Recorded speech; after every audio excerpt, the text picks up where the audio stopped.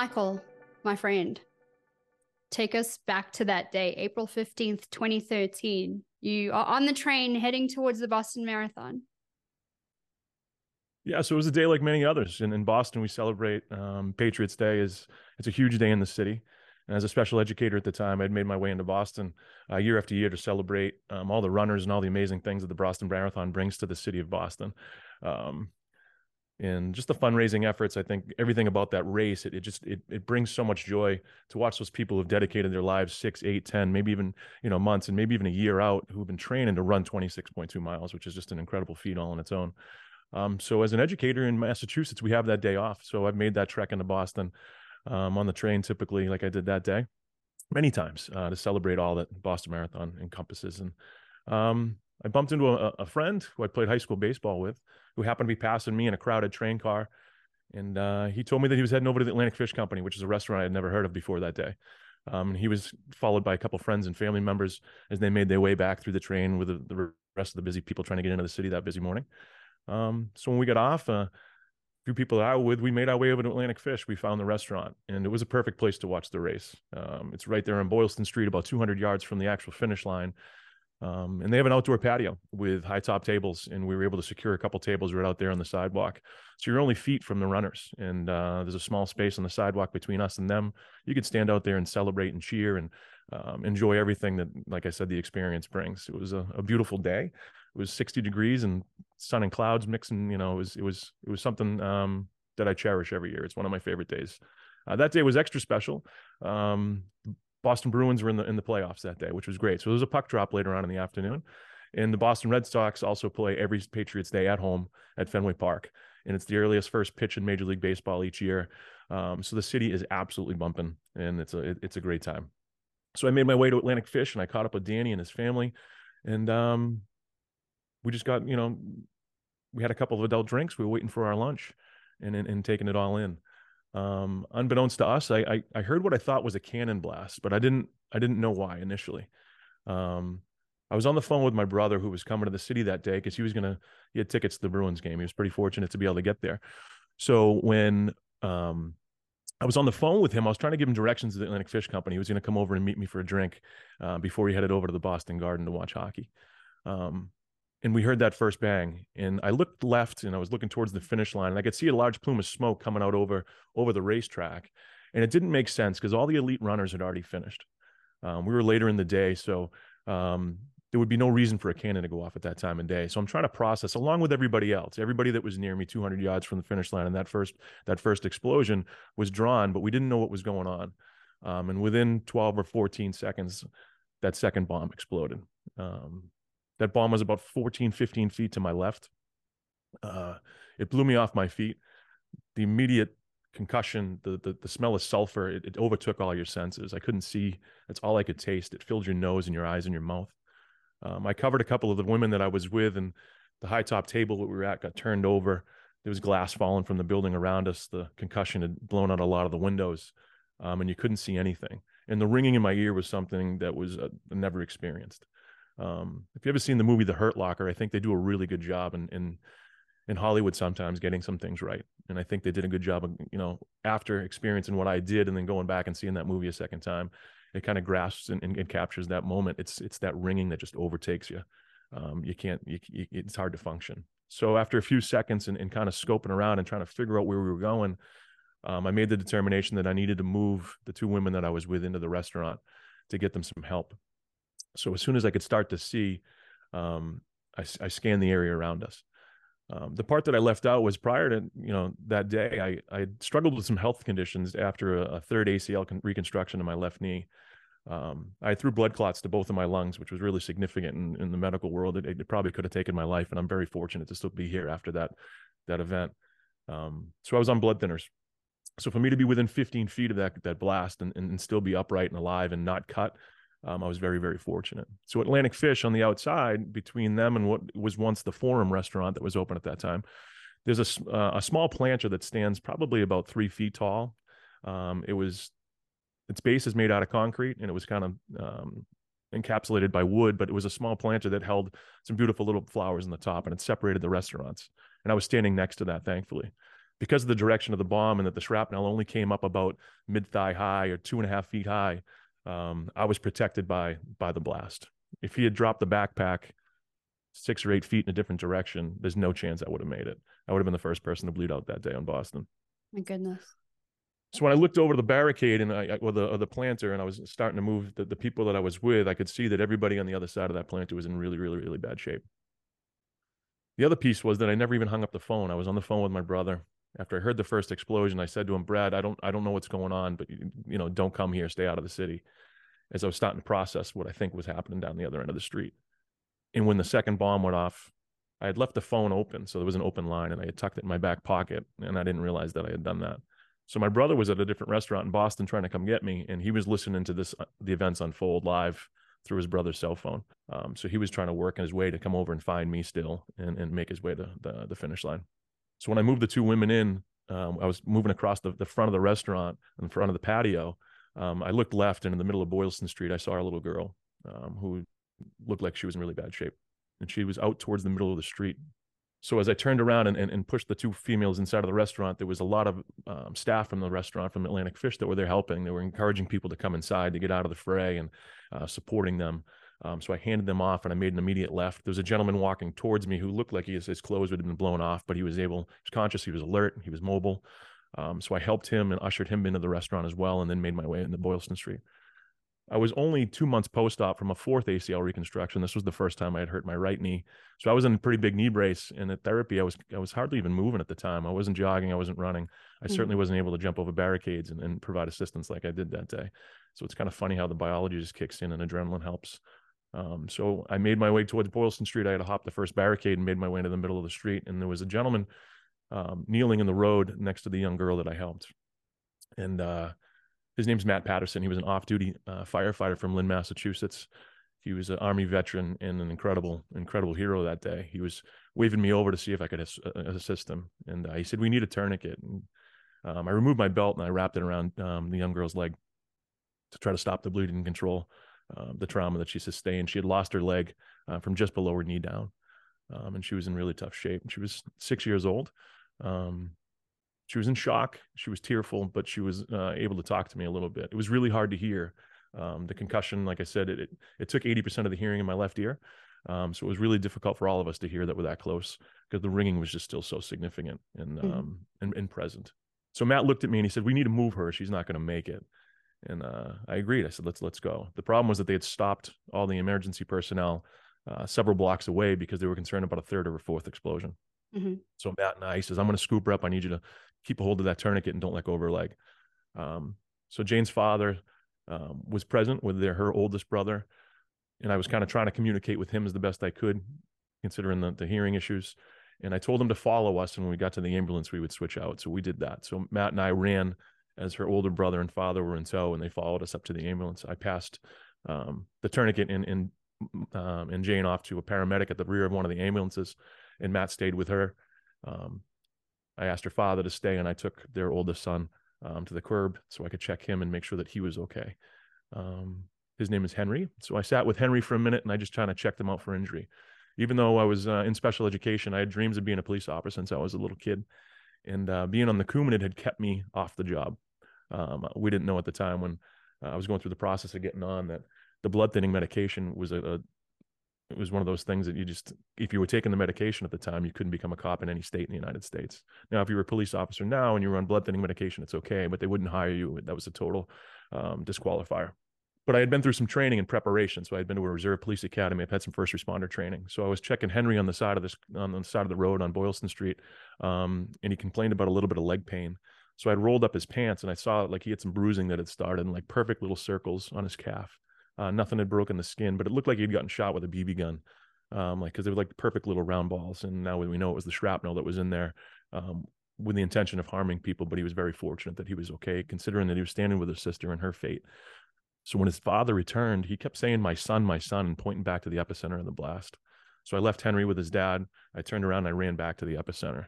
And when I got there, I found a little boy, which I didn't know at the time was actually their middle son. That was Martin Richard. He was 8 years old. And Martin was in really difficult shape. And unfortunately, he lost his life that day in Boston. He was the youngest victim of the attacks. I was with him and tried to give him as much support as I could with others that were there. And I didn't realize till later that when Matt Patterson had left the ambulance, he was actually somebody that I was with, working to try to save Martin. And we figured that out through conversations later. So it was a really difficult day. It was my worst day by far. There's a lot of takeaways, I think, and there's a lot of lessons that I learned that day. And as difficult as it was, I think that, I take the lens and the perspective of, two brothers came to the city to try to cause a lot of harm. I think they picked the wrong town. They came to Boston. It's a strong, resilient community. And they also came to the marathon. And what's at the end of the marathon, at the very end of the finish line? It's volunteer doctors and nurses and EMTs, paramedics, police officers, as firemen. There's a lot of people there that are willing to help, that take on that helping role. Absolutely. There's volunteers, there's all those people, but there was also civilians and people like myself. There was a lot of people that came to the aid immediately, that ran into the fray instead of running away. So there was a lot of lives that were saved. There was a lot of injury. There was a lot of people that lost limbs that day, not only Jane, but there's a lot of people that have overcome a lot of difficult situations, multiple surgeries and a lot of trauma, and have come back and with some resiliency fought to do great things. Jane's doing really well. She's I watch from afar. I don't have a relationship with her family at this point. I kind of left the ball in their court and said at some point in her life, if she wants to meet me, I'd be on board. But they've been through a traumatic experience. I couldn't imagine what those parents went through.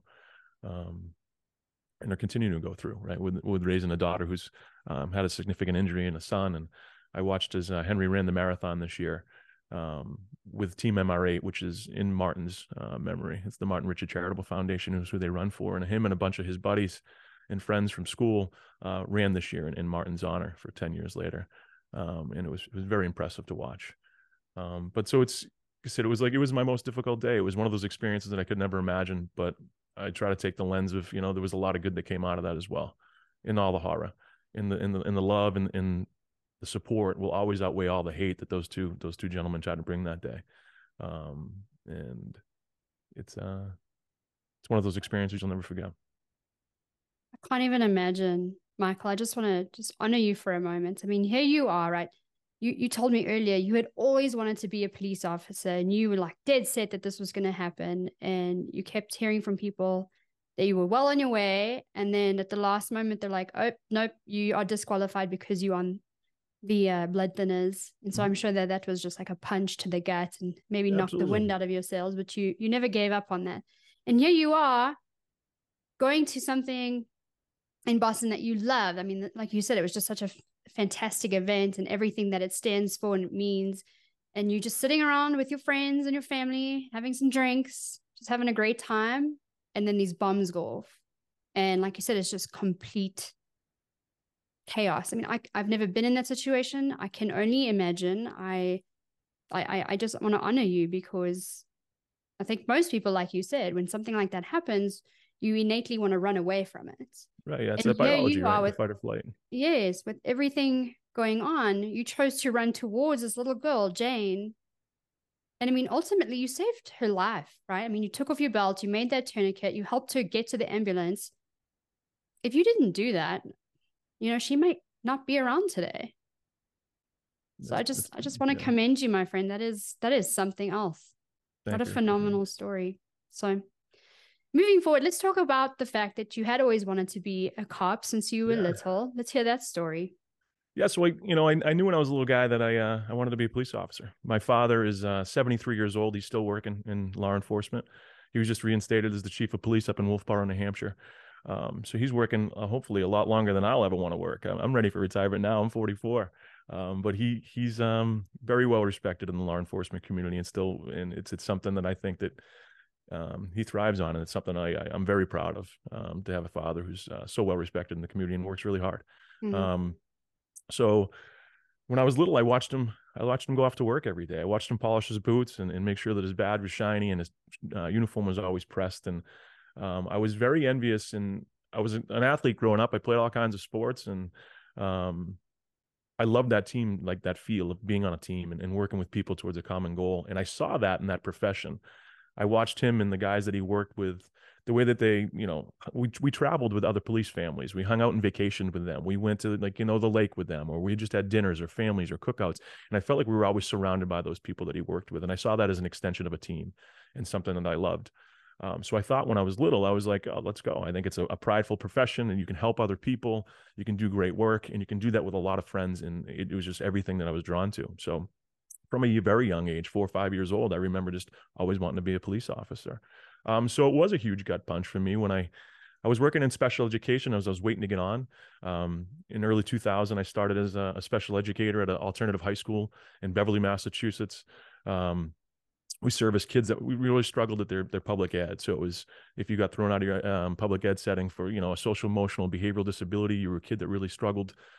We had a lot of kids initially that were involved with gangs and violent pasts and weapon charges and things like that. And the program kind of changed a little bit over the next 10 years, but to a wider variety. We started about 40 kids, and we ended up with about 125 at one point, and just a lot of kids that needed a lot of extra support, So I really loved what I was doing, but I always had in the back of my mind that this was just a placeholder until I could get on the police department. This is a great way for me to learn how to develop relationships and de-escalate upset kids and work with families, and a lot of the things that you're going to do on the street as a cop, just doing it with younger kids. And so it was a great opportunity for me to build those skills within myself that could make me a better police officer. But then I get to the point where I think all of a sudden the door is open. I'm ready to go to the police academy. I've now spoken to my principal and my director, who was aware of my plan from the day I was hired. He always kept saying, so when are they going to call? We don't want to lose you, but we're excited for the next phase. And I was ready to go. So I quit my job at the school, and I had a couple weeks off before I was going to the police academy. I coached high school soccer. I still coach high school soccer now. And I had left my job coaching at the high school where I was working because I was off to the academy. It's a 6-month commitment where you go. It's 5 days a week. It's a lot. So it was one of those things I was really excited for, that next challenge. And then to have a doctor come in and open up the chapter and section and be like, you're on chronic anticoagulation therapy, which is a total disgrace. You can't be a cop in any state. It was one of those things like, oh my goodness, like I had to take a total 180 in my career. I was fortunate that I called my school back, and when I found out this was going to happen after some processing, and I was able to get my job back working in education. But there was always a piece of me that felt as though there was something missing. And that was really, really, really hard for me. It was, like you said, that gut punch of, oh, okay, so that door's finally closed. And there's nothing I could do. So I met with my hematologist a couple of times at Mass General Hospital, and just, begged basically to say, hey, what can we do? There's got to be another option. I'm a young kid, and I'm in my early 30s. And he's like, you got to be on this med for the rest of your life, Michael. I don't know what else to do for you. Like, that's it. The decision's been made, and this is what we're going to do. So I just accepted that, and I just had to move forward. And I was fortunate. Like I said, I had a job that I loved, but I always felt there was a piece of me missing. So So it wasn't how did until you work through that? Like, it was hard. I think that it's one of those things. Like I said, I was very fortunate that I was in a career and I had a path. I mean, if there's a 1 and a 1B, like a 1A, 1B, and I was in my 1B working in education, I was fortunate to be there, right? So it wasn't like I'm unemployed. I was unemployable. I didn't have, and so I think you got to look, like I said, just even about the marathon on my worst day, it's how you look at difficult situations. What lens can you look through? What perspective can you take to find some positives in there? I realized that I love kids. I loved the people that I was working with. I was part of a strong team. I found some of those things that I was looking for in the police department, working with people towards a common goal every single day. I love the fact that in my educational setting, not one day was ever the same. I wasn't going and punching a clock and sitting at a desk, and at 4 o'clock I walk out, and that's how it was going to be. So there was a lot of parallels there. I worked with a lot of troubled kids, and I saw some kids on their worst days, and helped kids like work through some of that stuff. So there's a lot of things that I could find in there that I was fortunate about. So I was lucky to be where I was. mm-hmm. Unfortunately, I had this plan, and things kind of get in your way, but you got to pick up the pieces and move forward. And I was lucky to land where I was. Absolutely. Yeah, So when did that change for you? Because today you are a cop. So where did I that am. change, and how long did Yeah, it take? so it took a while, right? So it was probably 2006 when I got the word that it was never going to work out for me, and I kind of accepted that fate until April 15th in 2013 when I was at the marathon. After the explosion, within a second, I thought I was going to die for the first time. Like I literally, that was it. I had a moment where I said, okay, this is how it's going to go down. This is how this is my last day. Mm-hmm. And that was in like the immediate seconds after. The tree I was standing underneath was on fire. Like I told you, the smoke was like so full, and like your senses are just overtaken. And I thought I was going to pass. And then when I made my way into the street, I noticed that as I was running in, there was police officers running in the opposite direction of me, going away from the disaster. It wasn't until later when I saw a video on YouTube, and I kind of dealt with it in my own way. Some people were like, all right, you need to shut off the news. Don't read another article. And I was the other way. I wanted to immerse myself in everything. I wanted every bit of information. I wanted to know everyone's thoughts and perspectives. I wanted to know where the investigation was going. I wanted to know who was responsible. And that's just kind of how I dealt with it. I talked to like professionals, like therapists that were like, that's not the way to do it. You're gonna work yourself up here. You got to take a break, let your brain relax a little, let your body calm down. But that's not how I did it. And then watching a video on YouTube, I realized that before I had gotten to Jane, and I was to her within a minute of the explosion, there was a cop that was kneeling down next to her before I got to her. And by the time I got there, I didn't see anybody with her. So I don't know what was more critical in that moment than a 6-year-old who was missing her leg and in really, really, really bad shape. And that cop, for whatever reason, went a different direction. He went somewhere else. And that's not a judgment on him, but that's what like lit a fire under me to say, I'm in the wrong profession. Mm-hmm. I need to do this. I need to be out there helping people. And it's my calling. It's something that I want to do. So after the way I responded and felt, and all the emotion that came out of that day, I said, I'm going to make this work, and there's no one's going to tell me no. I called my hematologist back. I said, listen, this is what I've been through. This is my experience. I have to be a police officer. And he told me I'm crazy and there's nothing I could do again. So I kept hitting that wall in his office. I met with a couple different people that he worked with, and all give me the same response. I think they were sick of hearing me, call the office requesting meetings. Right. So I went out and I sought out other opinions. My mom was a retired nurse. She was in the industry for 49 years. She did, emergency room work. She did discharge planning. She's a case manager. And so she's, well-versed in the industry. The interesting thing is my brother's married to a nurse as well. She's now a nurse practitioner, but she was an anticoagulation nurse. So she worked in anticoag and working with people that were on blood thinners. So I did a lot of research, did a lot of talking with them. And I went out and sought 4th, 5th, 6th, 7th, 8th opinions. And I found a couple of doctors that agreed with me. I was young enough. There's not a lot of people in their, in their early 30s they're on blood thinning medication with the gloomy, distant future if you're going to be on this for the next 50 years. So I found a cardiologist in Salem, Mass. It was like, listen, we can do this. There's enough warning signs if you feel as though something's going wrong. And we put together a plan to get me off the med. And as soon as I did, I called the police department in Danvers, where I was still sitting on a list. I was still on the civil service list. This is how we do it here in Massachusetts. I had taken a test. My score was good enough. They had me on a list to be hired. And every time that the note card would come in that I had to go sign, I just had to throw it in the trash because I couldn't. But they held my spot on that list for years, which was very fortunate for me. So I called the chief of police at the time and I said, hey, I'm coming off the medication. He knew my story. He knew where we were at. And he knew that I was waiting to get on and that, we ran into that roadblock. And he said, Michael, my first order of business is to get you on the department as quickly as we can. So next thing I know, I was back at that medical in the same office with a different doctor. And we were talking about, the history, and went through my medical history and checked every box. And then I was off to the academy in just a few weeks. So the rest is history. Yeah. So it's great. So I've been on the police department now for 7 years.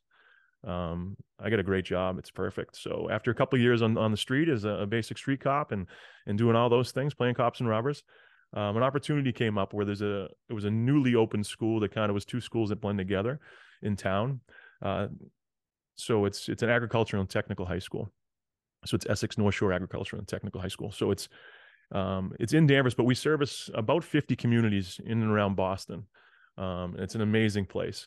So they needed a school resource officer. So about 8 of us on the department put in for it. The administration came over and interviewed us. And with 15 years experience in special ed, and I worked there as an administrator. I did a lot of behavioral work with kids. I taught math. So I'd been in the classroom. I had been in the administrative side of things for a long time. I had a ton of experience. I coached high school soccer for many years. It was a perfect fit for me and it was a perfect fit for them. So I was very fortunate to join the team over there. So still employed by the Danvers Police, but I report directly to the school every single day. So it is the perfect blend for me. I'm still in education. So I'm a cop who works in a school, and there's nothing better than that. So I think that work is critical, especially today in today's current culture. I think that we need cops in schools to do that work, that special work, to develop relationships and be the bridge and the liaison between the police department and the community. So I take a lot of pride in what I do every day, and I'm very fortunate to be there. Absolutely. And I love that. And I'm sitting here smiling because I have this belief, and this is a sincere belief I have, that everything we go through, as long as we don't quit, we just keep, working towards whatever it is that we are passionate about or a goal that we have. I have this thing where everything we go through was meant to happen to support us in whatever that goal is and achieving that goal. So I'm Mm-hmm. sitting here smiling because, like you said, that was a perfect fit. You had done all of this work with kids, and then this opportunity as a school resource officer opens up and it's just made for you. Yeah, I think I agree with you. I think things, I do take the stance that everything happens for a reason. I think that if I became a police officer many years ago, I wouldn't have been in Boston. I probably wouldn't have been at the finish line. I probably wouldn't have been there. I never would have met Jane. Um, I don't know if anybody else was going to go over, and you don't know. So it changed my course of history. It changed a lot of things. Um, I think all that work at the school, working with those kids, those troubled kids for so long, it made me a much better cop. It set the stage for where I am today. I don't know if everything would have worked out the way it did, and I'm glad it's working out the way it is. I think as hard as it was to have that door closed on me, I think it opened other doors and other possibilities and other opportunities for me, and I think I'm right where I belong.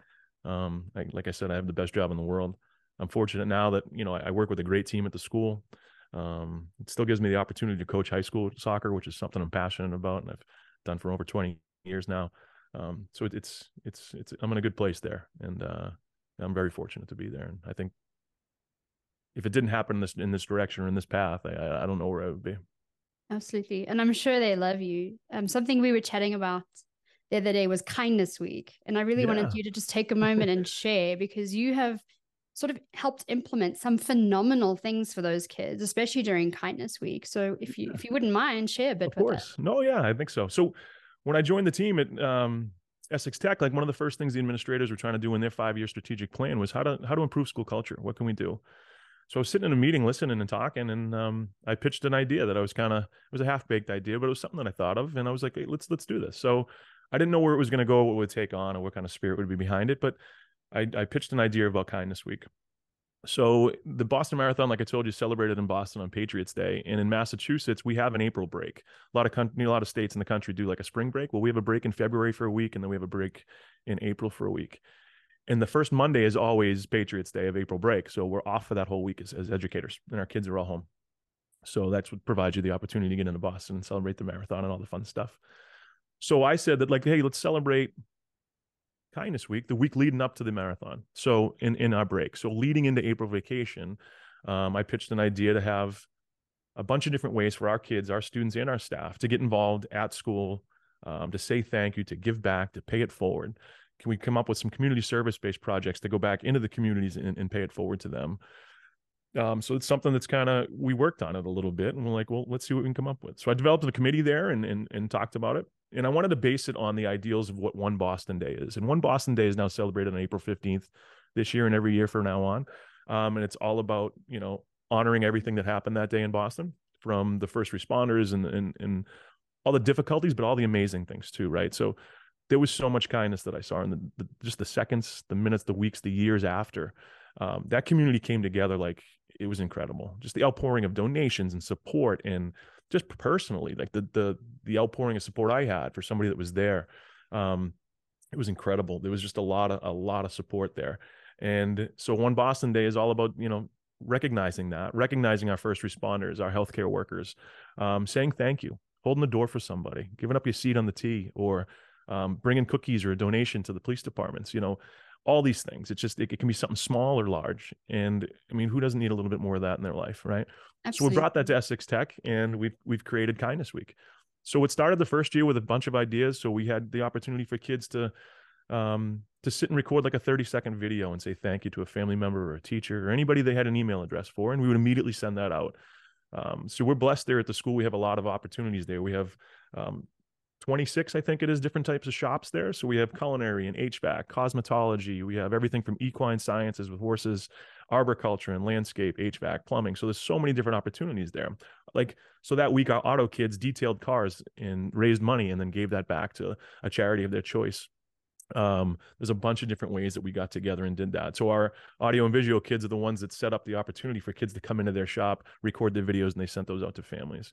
We give Wow. kids the opportunity just to write thank you cards. Like, when was the last time a high school kid in today's day and age wrote a thank you card in Right. hand and then mailed it off to somebody? So we Right. just did like little things. So it didn't have to be anything small. I mean, anything big. It could be like the smallest little act of kindness. Kids painted kindness rocks, which we decorated outside, made a kindness garden.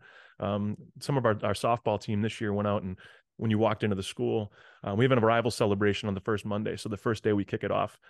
So our mascot's out there. We have music playing. The place is filled with staff, and kids are dancing on the way in, and the softball team decorated the entrance with chalk, with all just positive messages and things like that. So it's just a great vibe coming in, and it's an awesome opportunity to just kind of put kindness in the forefront of your mind for a little bit. So I kick off the week every year where I speak to our freshmen, and I let them know about my story. I talk about what happened in Boston. I talk about what the marathon's all about, what it means to me, what it means to the city. Because it's an amazing event, right? And then I talk about my experience there, and then I talk about the kindness that I saw afterwards. And we talk about what's going to happen the following week and what we can do as a school community to be good to each other. In my role as an SRO, I spend a lot of time talking to the kids about social media, right? And the power of social media can be really strong, and I need these kids to use it for a power for good as opposed to bad. We see a lot of difficult things that are used, especially in and around that with students. I'd say, I spend a lot of time going through Snapchat accounts and people that are sending me screenshots of kids just not taking care of each other through social media. So I talk to them a lot about that. I talk to the kids about trauma and trauma response, and when you have a difficult thing, and it doesn't have to be something as significant as a terrorist attack at the Boston Marathon. It could be a divorce or a breakup, where you got cut from the softball team, or I cut you as a soccer player, right? So those are hard things for our kids to deal with. So I talk to them a little bit about that. We talk about resiliency, and I give them a bunch of different angles, and we send them off with a positive message of let's go make a difference. We have a week here where we can do it.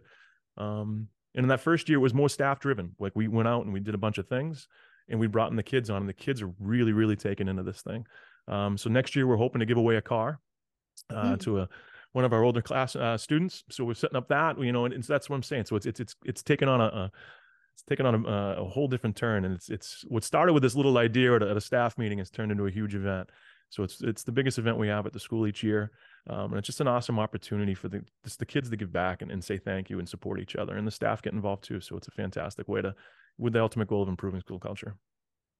Absolutely. I love this so much, Michael. Everything starts with a vision, my friend, and then you go execute. So to listen to you come up with this idea and then everyone coming together to help implement it, and here it is taking, on its own identity and morphing into this huge thing now, right, and evolving. I just think that's fantastic. Thank you. I mean, way to lead from the front, brother. I'm doing my best, Absolutely. Those kids need great influence. And I mean, you don't know me that well, but I always say leadership is influence. And so I don't care who you are. I don't care if you have a leadership title. I don't care if you have a team. You are a leader because leadership is influence. And no matter who you are, you have the opportunity to influence those around you every single day. So, make a choice. Do you want to be a good influence or a not so good influence? And I think most people want to be a good influence, but not many of us recognize the fact that, oh, wow, I am a leader. I can make a difference, right? And then you start doing things and showing up differently, and it does create that ripple effect. Right. And so I just think it's phenomenal. Thank you so much for sharing your story. I'm completely honored, floored, taken back. I think it's phenomenal. And so, I'm just very, very grateful for you to be here and share your story, my friend. Tell me if anyone has really resonated with your story and would like to connect with you, where can they find you? So I have been, traveling the country a little bit and talking about this. So, as an inspirational keynote, I've been traveling to schools and sharing my message. Talking to educators about if they wanted to start. So I've done some workshops about, like, if they wanted to start a kindness week or something related to their school and any kind of vision they have, I can be supportive in that. So my website is michaelchasespeaks.com. It's the best, easiest way to get in touch with me. So yeah, just going out and making a positive change. I think, kindness is a lifestyle, and that's what I've always worked behind. I think it's a choice you make, and it's something that we have to continue to spread. And everybody has the opportunity to be kind. And sometimes we just need a reminder. So that's what it's all about. And I really appreciate you having me on. I'm honored to be here. And thank you so much for your time. Well, I appreciate it. And I look forward to watching everything that you will continue to do as you move forward with your mission, my friend. Thank you so much.